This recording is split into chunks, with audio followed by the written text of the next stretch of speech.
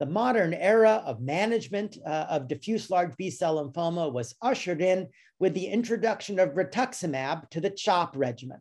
The landmark Gila trial, which was initially published in 2002 in the New England Journal of Medicine in older adults with diffuse large B-cell lymphoma, clearly showed a substantial improvement in overall survival with the addition of rituximab to CHOP compared to CHOP alone. More contemporary data from the Goya trial, which compared rituximab CHOP to obinutuzumab CHOP and found no added benefit to obinutuzumab, does show the ongoing persistence of benefit for the R-CHOP regimen, with cures seen in about 70% of patients treated with R-CHOP in the Goya trial. We also see an increasingly complicated landscape at the time of relapsed refractory disease. Typically, when patients relapse after initial therapy of diffuse large B-cell lymphoma, we consider whether they are eligible for transplant or not, meaning high-dose chemotherapy with autologous stem cell support. Historically, patients who are considered sufficiently young and fit to undergo high-dose chemotherapy would receive a platinum-based second-line regimen such as R-ICE, R-DHAP, or R-GDP, and go to a beam-conditioned auto stem cell transplant for chemotherapy-sensitive disease. Whereas transplant-ineligible patients would be treated with a palliative intent regimen without the goal of cure. I'll show you some data in a few minutes where this has actually been turned on its head recently with the presentation of two important trials which compared anti-CD19 CAR T cells to a salvage chemotherapy and transplant-based approach in patients with early relapsed or primary refractory DLBCL. And two of those clinical trials using either axicabtagene ciloleucel or lisocabtagene maraleucel showed significant superiority of CAR T cells in the second-line setting for those high-risk patients. So today, at first relapse, we would say for a patient who's relapsing early or is primary refractory, we would ask not are they transplant eligible, but are they CAR T cell eligible? And for a patient who's a candidate for CAR T cells and has access to CAR T cells, either axi-cel or lyso-cel would be the best possible second-line treatment. For patients who are transplant eligible and relapsing later, meaning beyond 1 year from their initial chemoimmunotherapy, then standard salvage chemotherapy and transplant can still be considered for those patients. Whereas transplant ineligible or CAR T cell ineligible patients would still be considered for palliative-based approaches, which today would include newer options, including tafasitamab lenalidomide and polatuzumab combined with bendamustine and rituximab. In the next line of setting, we have even more options available.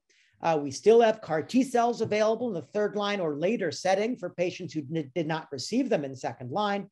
Tafasitamab lenalidomide and polatuzumab BR are available for patients who didn't receive them in second line. And additional newer agents, including the anti-CD19 directed antibody drug conjugate loncastuximab tesirine, the XPO1 inhibitor selinexor, or in certain subsets of patients, other novel agents, such as the immune checkpoint inhibitor pembrolizumab in primary mediastinal B-cell lymphoma, or the BTK inhibitor ibrutinib in non-germinal center or activated B-cell type diffuse large B-cell lymphoma. Here's a quick summary of some of those drugs that I just highlighted for you, highlighting their mechanism of action, be they the anti-CD19 antibody tafasitamab combined with lenalidomide, the anti-CD79B antibody drug conjugate polatuzumab combined with BR, loncastuximab tesirine, as I already mentioned, any of three available CAR T cells in the third line or later setting, as well as BTK inhibitors and the XPO1 inhibitor selinexor. Let's review some of the data highlighting these newer agents. The L-MIND trial evaluated tafasitamab, the anti-CD19 monoclonal antibody, combined with lenalidomide with the goal of enhancing antibody-dependent cell-mediated cytotoxicity. The lenalidomide was administered at 25 milligrams a day on days 1 through 21 of each 28-day cycle for up to 1 year. Often patients require dose reductions, as that can be a high dose and result in significant cytopenias. The tafasitamab was administered intravenously once a week for the first 3 months, and then once every other week until progression, which is a lot of infusions for patients who are maintaining response. These eligibility criteria veered towards a lower risk patient population overall. These patients had to be considered transplant ineligible, but could have received no more than 3 prior lines of therapy. And this study excluded patients with primary refractory disease, as well as patients with double hit lymphoma. So this was a bit of a lower risk patient population. That said, 81 patients were enrolled. The median age was an older population at 72 years old. Half of these patients had IPI scores of 3 to 5. The median number of prior regimens was 2, but a number of patients were receiving this as second-line therapy after just 1 prior treatment. And 44% of patients were refractory to their prior line of therapy. Again, none of them were primary refractory to their upfront regimen. With that caveat, I'll note that the response rates and durability actually appear quite excellent. The overall response rate is 58%, with a complete response rate of 40%. With extended follow-up now beyond 3 years, you can see the median duration of response among responding patients was a very encouraging 44 months. The median progression-free survival for the entire population was 1 year, and the median overall survival was just under 3 years. So responding patients can have encouraging durability of their responses, particularly in the second-line setting, where tafasitamab lenalidomide has become my preferred option for a non-transplant, non-CAR T-cell eligible patient in the second-line treatment setting for diffuse large B-cell lymphomas. I think there are some remaining questions related to this drug. It does target CD19, which is the same target as CAR T-cells, which we use with the goal of cure. Can we give tafasitamab prior to CAR T-cells in a patient we might ultimately take to CAR T-cell therapy in the third-line setting? We don't know yet whether giving a prior CD19-directed regimen might impair the curative intent of a subsequent CAR T-cell. So in general, I currently avoid the use of a different CD19-directed regimen in the second-line setting for a patient I intend to take to a CD19-directed CAR T-cell if needed in the third-line setting. For a patient without intent to ultimately take to a CAR T-cell, I think this would be reasonable. The other natural question is, will it work after CAR T-cell failure? Meaning in a patient who's received CAR T-cells, subsequently relapsed. We have no data in that setting, but that warrants ongoing investigation, and it's certainly an FDA-approved available option for a patient who's relapsing after CAR T-cells. Is tafasitamab better than rituximab in the setting of CAR T-cell failure? We don't know. Neither has been studied in that context, but I think if we're using lenalidomide, then the tafasitamab lenalidomide regimen based on the L-MIND data, I think is my preferred approach when using a lenalidomide-based therapy now in diffuse large B-cell lymphomas. Polatuzumab vedotin is another appealing option that can be used as early as second-line therapy, and as I'll show you, may even be appropriate in the frontline setting. But in the relapse refractory setting, polatuzumab vedotin was combined with bendamustine rituximab and compared to BR alone in patients with relapsed or refractory DLBCL.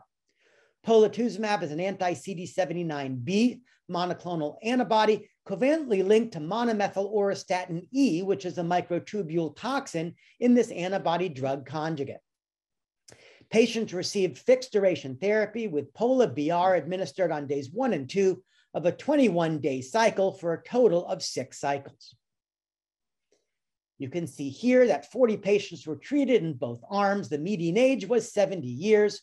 Most of these patients did have high IPI risk disease, and the median prior regimens was 2. The overall response rate was 45%, with 40% of patients achieving a complete response, a similar CR rate as was seen in the L-MIND trial of tafasitamab lenalidomide. I will note that the progression-free survival was substantially better for Pola-BR compared to BR alone. BR performed fairly badly in this trial with a median PFS of only 2 months and a median PFS of the Pola-BR arm of 7 months. This doesn't look quite as favorable as the tafasitamab lenalidomide data that I showed you, where the progression-free survival is closer to 1 year. But I'll remind you that this population had some higher risk patients than the L-MIND trial. And also the L-MIND regimen administers ongoing tafasitamab every 2 weeks until progression, whereas this is a fixed duration regimen. So I think these are all considerations that can be taken into account when selecting second-line or later therapy for patients with DLBCL. Where do I consider Pola-BR?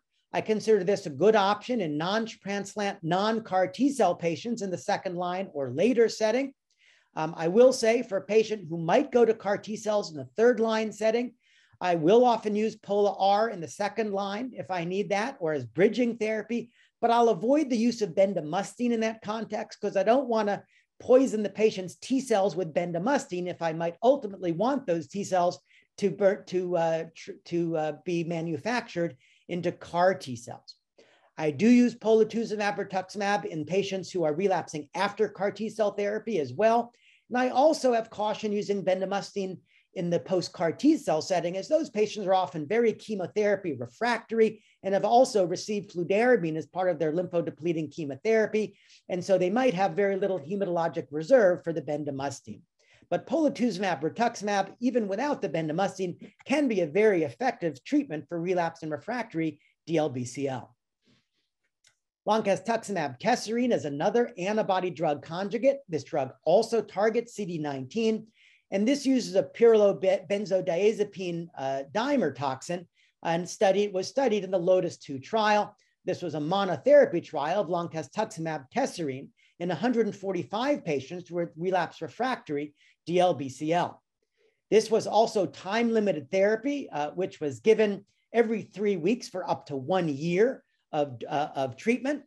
And this was a high-risk population. Patients had a median age of 66. This did include patients not only with DLBCL, but also patients with high-grade B-cell lymphoma, including 10% of patients with double-hit lymphoma. These were more heavily pretreated patients than in either the L-MIND study or the study of polatuzumab BR. You can see here, these patients had a median of 3 prior lines of therapy, and 58% of them were refractory to their prior line of therapy. 9% of patients had even relapsed after a prior CAR T cell.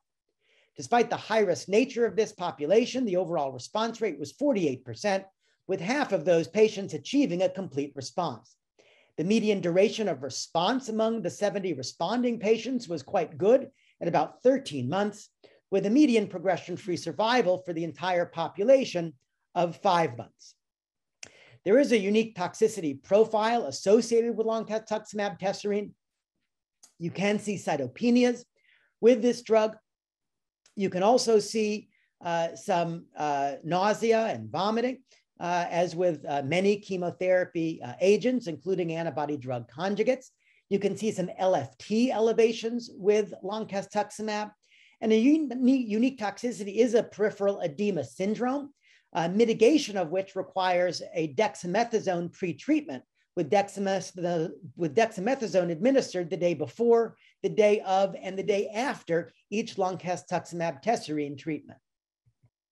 Let's turn our attention to chimeric antigen receptor modified T cells, these important drugs that I've alluded to now multiple times, which offer the opportunity for cure in patients with previously incurable relapsed or refractory DLBCL. And a chimeric antigen receptor incorporates a direct antigen binding domain, usually CD19, that is linked intracellularly to a co-stimulatory domain, usually 41BB or CD28, to fully activate the T cell in concert with the CD3 zeta intracellular signaling domain. This chimeric antigen receptor is transduced into the T cell using a lentiviral or retroviral vector. Those cells are then propagated ex vivo and then reinfused into the patient after administration of lymphodepleting chemotherapy to prevent rejection of the modified T cell. This is a single infusion of a living drug, and it can ideally eradicate disease in a way that, unlike allogeneic transplant, requires no immunosuppression and no risk of graft versus host disease. There are, of course, costs associated with this regimen. There are logistics associated with the apheresis and manufacturing, and there's unique approaches to supportive care and management of immune-related toxicities.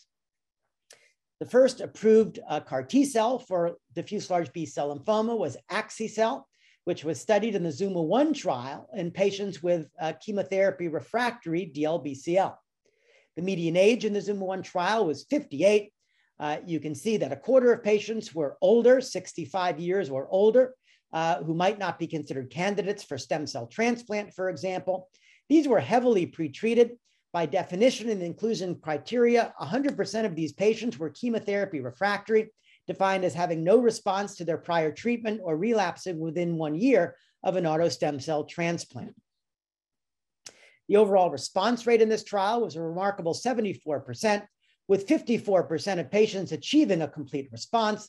And the progression-free survival curve shows durable responses, with 42% of patients progression-free and alive at 2 years, meaning very certainly cured at that time point. Just over half of patients remain alive at 2 years, which is significantly better than what would expect with conventional therapies. The Juliet trial studied Tysogen Lechleusel in a similar population, though slightly lower risk because these patients were not required to be chemotherapy refractory.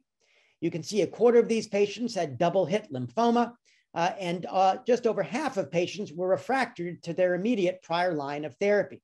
About half of these patients had relapsed after a prior auto transplant. The overall response rate was 52%, with 40% of patients achieving a complete response. If we look 2 years later, about 30% of patients remain in ongoing progression-free survival. The Transcend trial evaluated the third CAR T-cell product evaluated in multiply relapsed large B-cell lymphoma.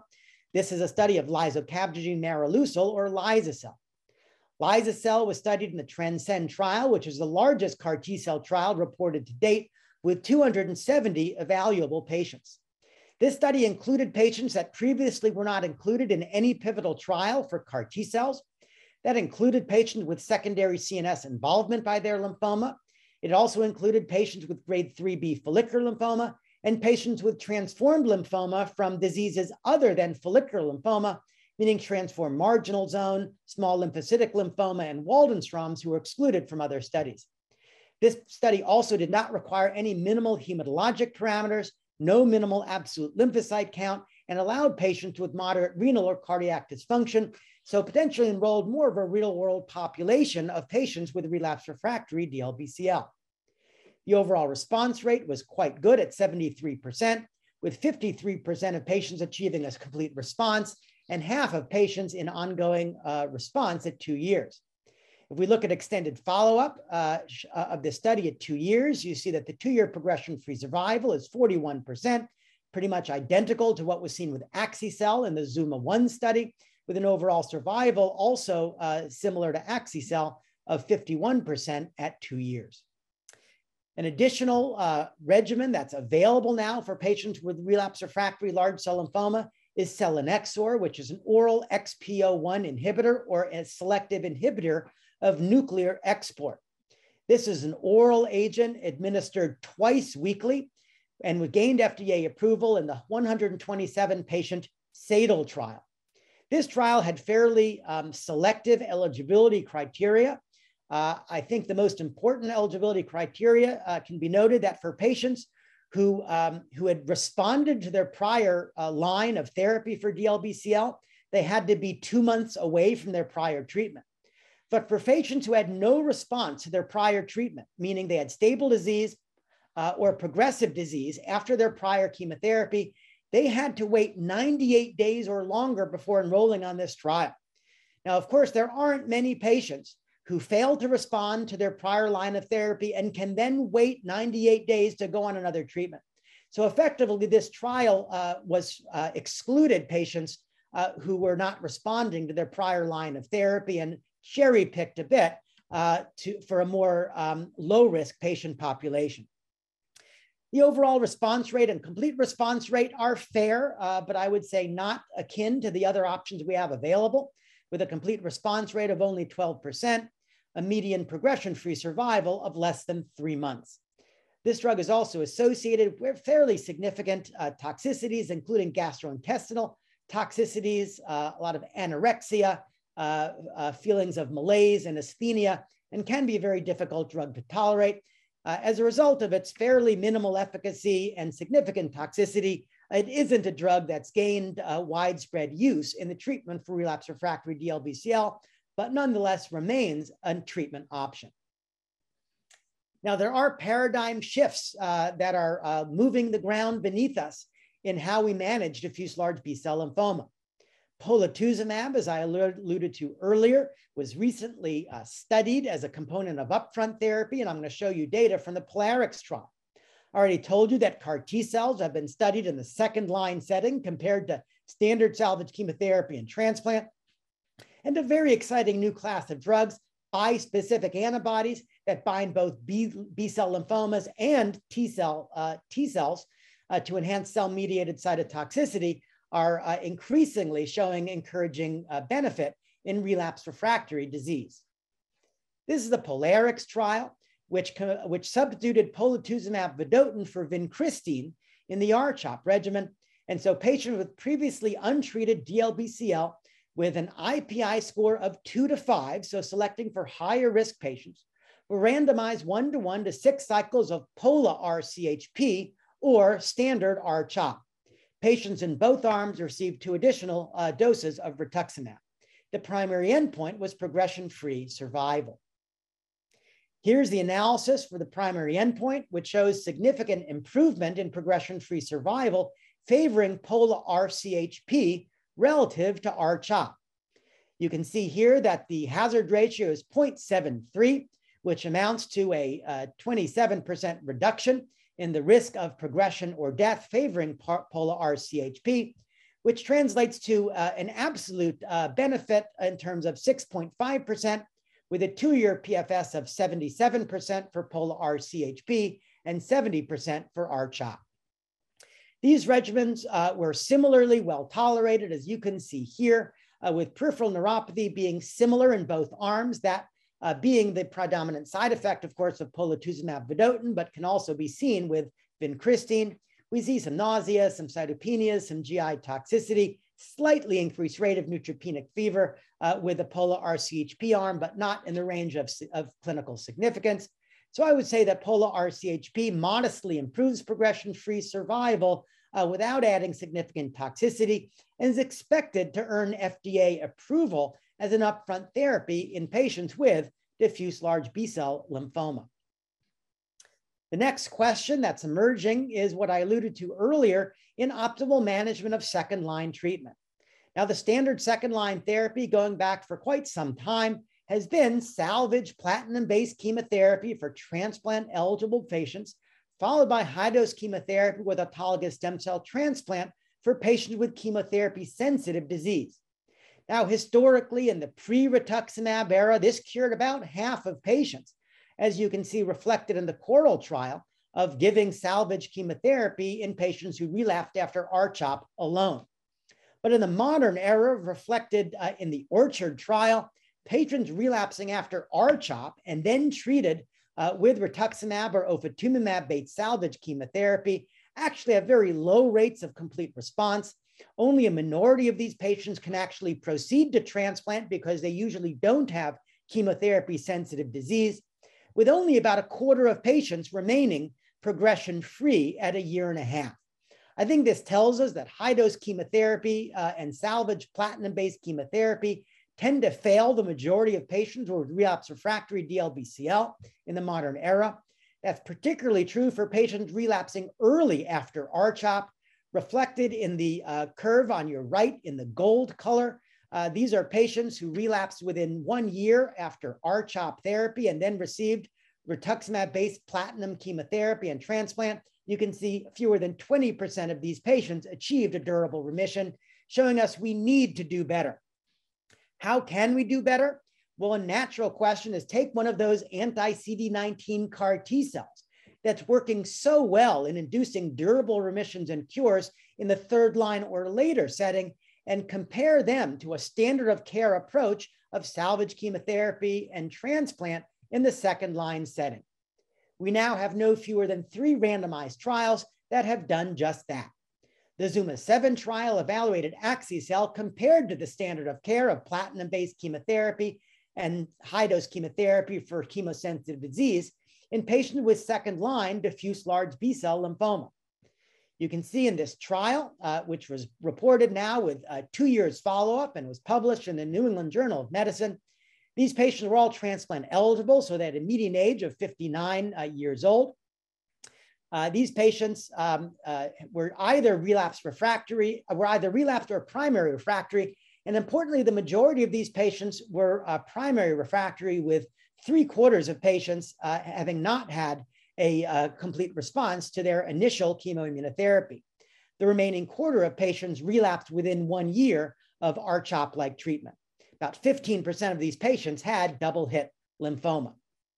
You can see that the primary endpoint of event-free survival was fairly dramatically superior, favoring axi-cel over the standard of care, with a hazard ratio of 0.40, which is 60% reduction in risk of progression, death, primary treatment failure, or need for new cancer therapy.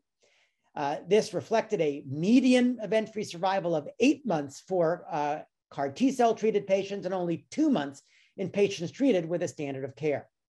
The overall survival is trending in favor of axi-cel as well, however, does not quite reach statistical significance at this time. Based on these encouraging data, axi-cel has now been FDA approved as a second-line therapy for patients with diffuse large B-cell lymphoma that is primary refractory or relapsing within 1 year of upfront chemoimmunotherapy. It is also included as a Category 1 recommendation in the NCCN guideline. From my perspective, any second-line patient who's primary refractory or relapsing within 1 year should be considered for a CAR T-cell, such as axi-cel, as their second-line treatment today, clearly superior to the prior standard of care of platinum-based chemotherapy and transplant. The second trial in this study to show an improvement for CAR T-cells was the TRANSFORM trial starting liso-cel versus standard of care. This study enrolled 184 patients to either liso-cel or the standard of care, again, platinum-based chemotherapy, followed by auto-transplant for patients with chemotherapy-sensitive disease. You can see here that these were, again, primarily primary refractory patients, with 3/4 of patients being primary refractory, and 1/4 of patients in this study had double-hit lymphoma. Once again, the event-free survival was significantly superior, favoring CAR T-cells over standard of care, with a 65% reduction in risk of treatment failure, death, or need for new cancer therapy, with a median EFS of 10 months for liso-cel and only 2 months in standard of care. This study has a shorter median follow-up of only 6.2 months, but again, the overall survival curve shows a clear trend in favor of liso-cel, with a hazard ratio suggesting a 49% reduction in risk of death in these patients, but a constant confidence interval that just reaches 1. We'll be interested to see how this overall survival curve looks with ongoing follow-up. I'll note that these curves in overall survival are separating despite the fact that patients in the TRANSFORM trial, unlike patients in the ZUMA-7 trial, had built-in crossover. So patients who were failing the standard of care arm could cross over and receive liso-cel at the time of treatment failure for the standard of care arm. And in fact, more than half of patients on the standard of care arm did indeed cross over and receive liso-cel as a third-line therapy. A third trial has also been reported and now published. This is looking at tiso-cel versus standard of care, a similar trial as ZUMA-7 and TRANSFORM, though with some slight differences in the design.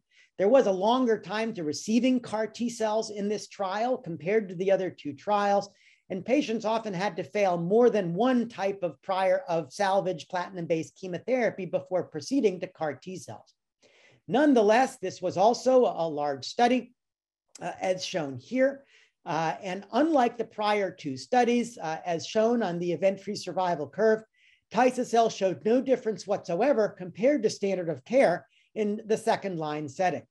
So unfortunately, the median event-free survival for tiso-cel was 3 months, and it was also 3 months in the standard of care arm, with a median follow-up of 10 months on this study. What this means is that tiso-cel is not an appropriate second-line therapy, whereas liso-cel and axi-cel both significantly improve outcome in second-line DLBCL compared to the standard of care of platinum-based chemotherapy. That means Axi-cel or Liza-cel, once it's FDA approved, should be considered the standard second-line therapy for a primary refractory or early relapse patient with DLBCL who's an appropriate candidate for CAR T-cell therapy. I'll note that the majority of patients, in my opinion, who are not eligible for a transplant may still be eligible for CAR T-cells in the second-line setting. Now, of course, we can't consider CAR T-cells without also considering their unique toxicity profiles. Obviously, these 3 randomized trials in the second-line setting emerged showing that either Axi-cel or Liza-cel is superior to standard of care as a second-line treatment, though there were differences in some of these designs as highlighted on this slide. But I also want to highlight the toxicities. As you can see here, despite the ZUMA-7 and Transform showing superior efficacy, they also showed unique toxicity profiles. Severe cytokine release syndrome occurred in 6% of patients who received Axi-cel, and severe neurologic toxicities occurred in 21% of patients treated with Axi-cel on the ZUMA-7 trial. Now, both CRS and neurotoxicity can be identified and reversed in the vast majority of patients. These are time-limited toxicities that can be successfully managed, usually with tocilizumab, with or without corticosteroids. Lisacabtagene maraleucel, or Liza-cel, which is studied in the Transform trial, is associated with lower rates of cytokine release syndrome and neurologic toxicities. And you can see that patients who received Liza-cel on the Transform study had only a 1% rate of severe cytokine release syndrome and only a 4% rate of severe neurologic toxicities. So between these 2 products, I would say they both show similar benefit in the second-line setting, but with a more favorable toxicity profile favoring Liza-cel. So this is how I now approach second-line therapy and later in relapsed refractory diffuse large B-cell lymphoma. We can still consider whether a patient is fit for high-dose chemotherapy or not fit for high-dose chemotherapy. But ultimately, high-dose chemotherapy is probably not the best option for most patients with relapsed refractory DLBCL. For patients who are relapsing early or primary refractory, I'll ask whether those patients are fit for CAR T-cell therapy and whether they are transplant eligible or not. Patients who are CAR T-cell eligible with early relapsed or primary refractory DLBCL will go to CAR T-cell therapy with either Axi-cel or Liza-cel once that drug also earns FDA approval. Patients who are fit for high-dose chemotherapy and relapse later than 1 year should still be considered for standard platinum-based chemotherapy and autologous transplant. For patients unfit for high-dose chemotherapy who are also unfit for CAR T-cells, they would go to a second-line regimen, which is personalized to the patient. For that patient population, I would usually select tafasitamab lenalidomide based on the L-MIND data that I showed you earlier, but polatuzumab BR or even R-GemOx would be other options in that setting. Once patients relapse after second-line setting, the third-line treatment is personalized based on what they received in a prior line of therapy and include the options I just mentioned, as well as loncastuximab, tesirine, and others. Now, as the field moves forward, we're seeing this very exciting emerging class of drugs called bispecific antibodies, which bind to both CD20 on the surface of the B-cell lymphoma and CD3 on the surface of the T-cell. Think of this as this antibody binding to the tumor cell and then throwing a lasso around the patient's own T effector cell, bringing it in and having it exert cytotoxicity and directly cell kill the patient's lymphoma cell. There are 4 bispecific antibodies targeting CD20 and CD3 in advanced development for diffuse large B-cell lymphoma. These include epcoritamab, mosunetuzumab, glofitamab, and odronextamab.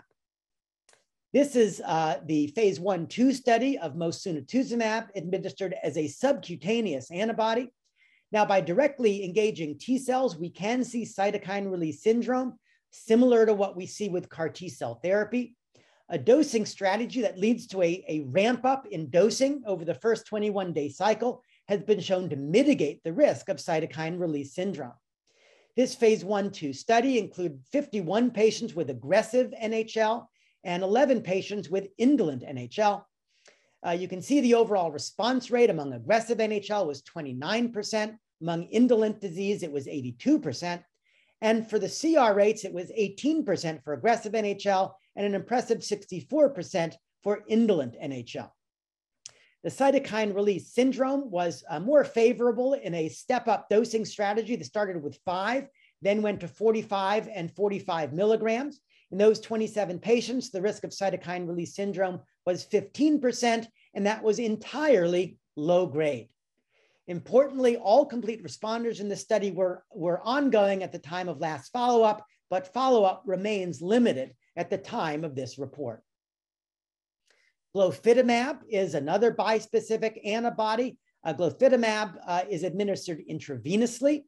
It also gives a clearing dose of obinutuzumab, which binds to a different CD20 moiety than the glofitamab does. That allows clearance of CD20 positive cells to minimize the risk of cytokine release syndrome. This study gave obinutuzumab pretreatment and then a slow dose escalation of the glofitamab, followed by fixed dosing every 3 weeks for up to 12 total cycles.